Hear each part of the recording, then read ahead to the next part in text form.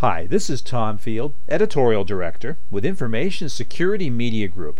This is part one of a two-part series on managing privacy in which I talk with Kirk Harrith, Chief Privacy Officer at Nationwide Insurance Companies. Kirk, thanks so much for joining me today. Oh, it's a pleasure. To start with, how about you tell us a little bit about yourself and your role at Nationwide, please?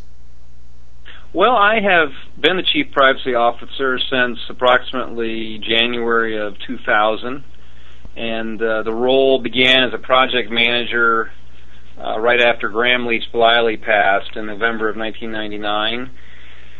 Quickly, probably 6 months into it, we realized it really wasn't a project, and it was more of a program. And from there, the role has evolved over the years. I am an attorney as well, and it's sort of a hybrid role. I have privacy compliance. I also do all of the legal around information security. That has then sort of burgeoned into an IT counsel role, and just recently the supply management services contract management group now reports to me. So sort of have the entire end-to-end sourcing and IT process from a legal perspective anyway under my control, which from a privacy perspective, which is really at the end of the day sort of what my true love is, it helps us out immeasurably. Well, it's great to talk with you with such experience because you've really seen the evolution of the role. When we talk about managing privacy today, what are the scope and the scale of that job? Well, the scope of it is inherently policy and legal, and that really permits my team and myself to get involved in everything. So from the scale perspective, we're involved in virtually everything. We're involved in what IT systems we're using, how we secure them, how we control the access to them. We look at all of the new processes around sales and marketing and how data is to be or not to be used, how preferences are managed. We work very closely with our insights and analytics team.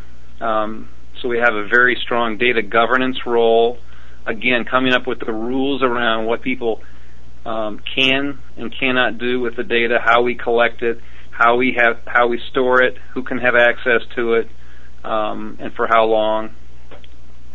So it is a cradle to grave data management role. Kirk, when you hear about breaches, such as we've seen with Epsilon and Sony, what goes through your mind? Well, first, I guess what goes through my mind is I'm glad it's not me, and I say that because any company that uses data, in which I gave a talk just the other day, and as I said, if you have customers and you have associates, you have data.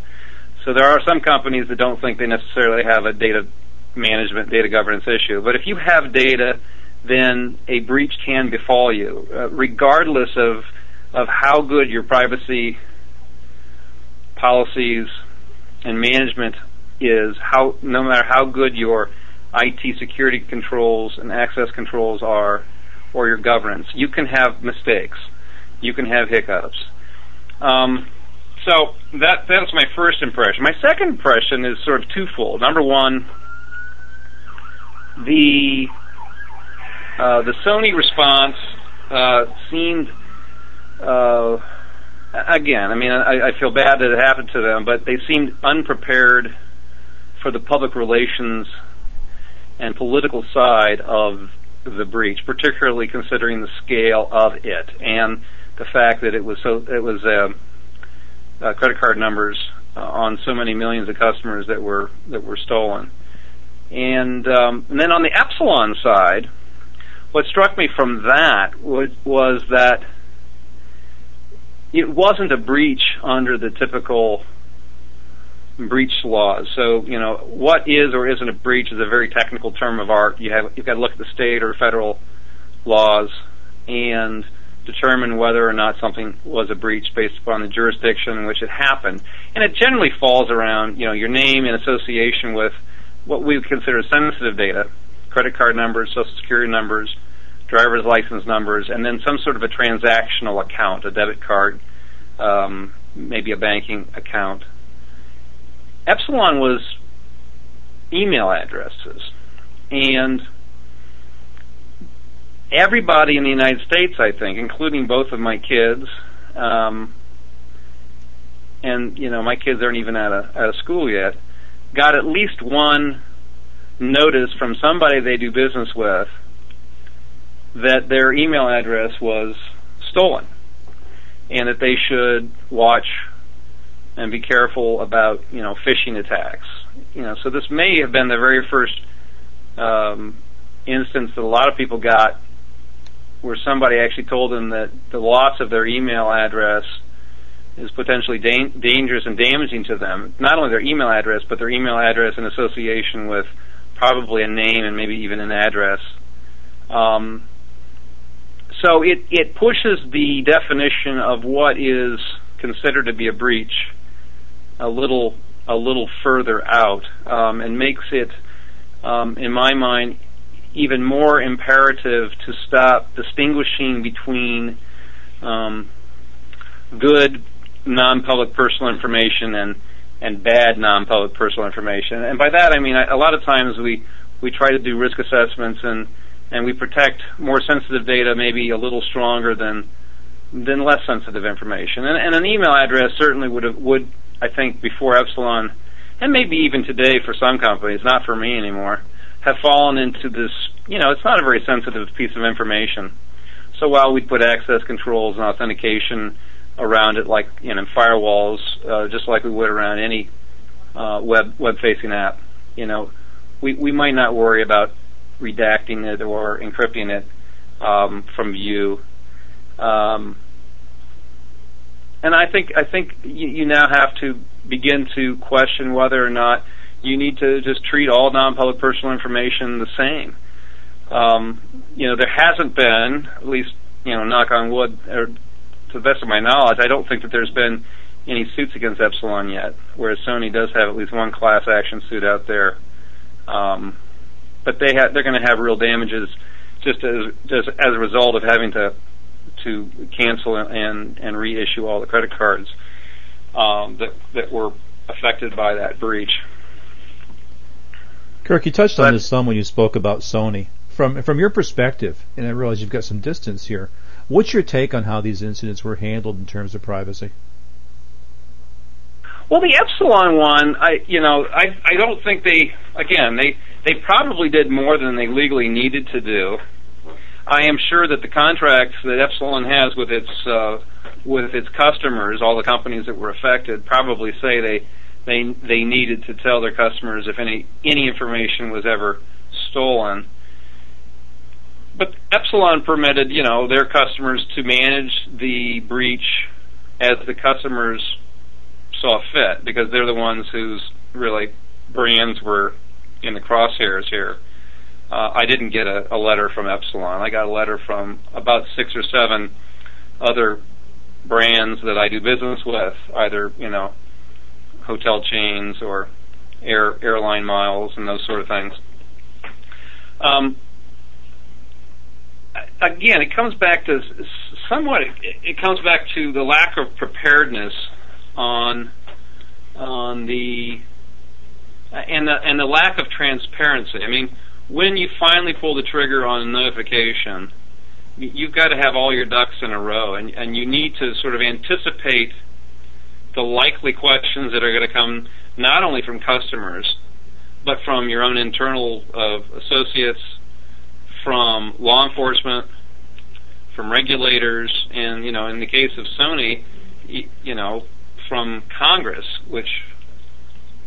and so there seemed to be a lack of secrecy, which in and of itself tended to cause, I think, concern among the regulators in particular, and Congress, just because there was a feeling that they weren't getting the whole story. Now that may or may not have been. That may have been the whole story, and but the impression that I think they left the street is that there was something more. There was another shoe that was going to fall, and everybody sort of was waiting with trepidation to see what that would be. And so, again, I mean, breach, incident response, part and parcel of it is having a communications professional on your team, and it is a team effort, who understands the issues and can work with internal and external constituencies from a public relations perspective to explain what happens and somewhat control the damage. I mean, and again, at the end of the day, the worst thing you can do is look like you're not transparent. Kurt, what's your personal experience managing privacy in the event of a breach? Well, we've fortunately had very very few notifications over the years. The few that we did have were back really, in the mid 2000s, and was a result of some laptops. Once we encrypted our laptops, those generally went away. There's, I think anybody who is in the business, there are occasionally mistakes of onesie, twosie sort of stuff where you've got mismailings. But our experience has been that you can't prepare enough, and it is a multi-role, interdisciplinary process. So my office tends to sort of control, at least kick off the investigation if we have some sort of an allegation. But we have information security people. We have we'll involve the IT folks who are over a business unit. The business unit themselves has to have some skin in the game. Communications is always resident on the team. We'll have forensics people if it requires a forensic investigation. We have our HR team who usually has a representative, and internal investigations if it's an allegation against an associate and we need to do an investigation. And each of these individuals plays a role. They're almost like satellites orbiting a celestial body, and when they're needed, they beam in. They beam in and they do their role, and then when their role is over, they beam back out again. And it's an iterative role-based process, but it requires a lot of preparation and planning. We've had one now. We've had a really good process for about 6 years, but I mean we evolve it. We evolve it several times a year, and it's been getting better, every year since probably 2005. And that concludes part 1 of our 2-part interview with Kirk Hareth. In part 2, he talks about what he's done to protect privacy at Nationwide, as well as today's top privacy risks, including mobile technology and cloud computing. For Information Security Media Group, I'm Tom Field. Thank you very much.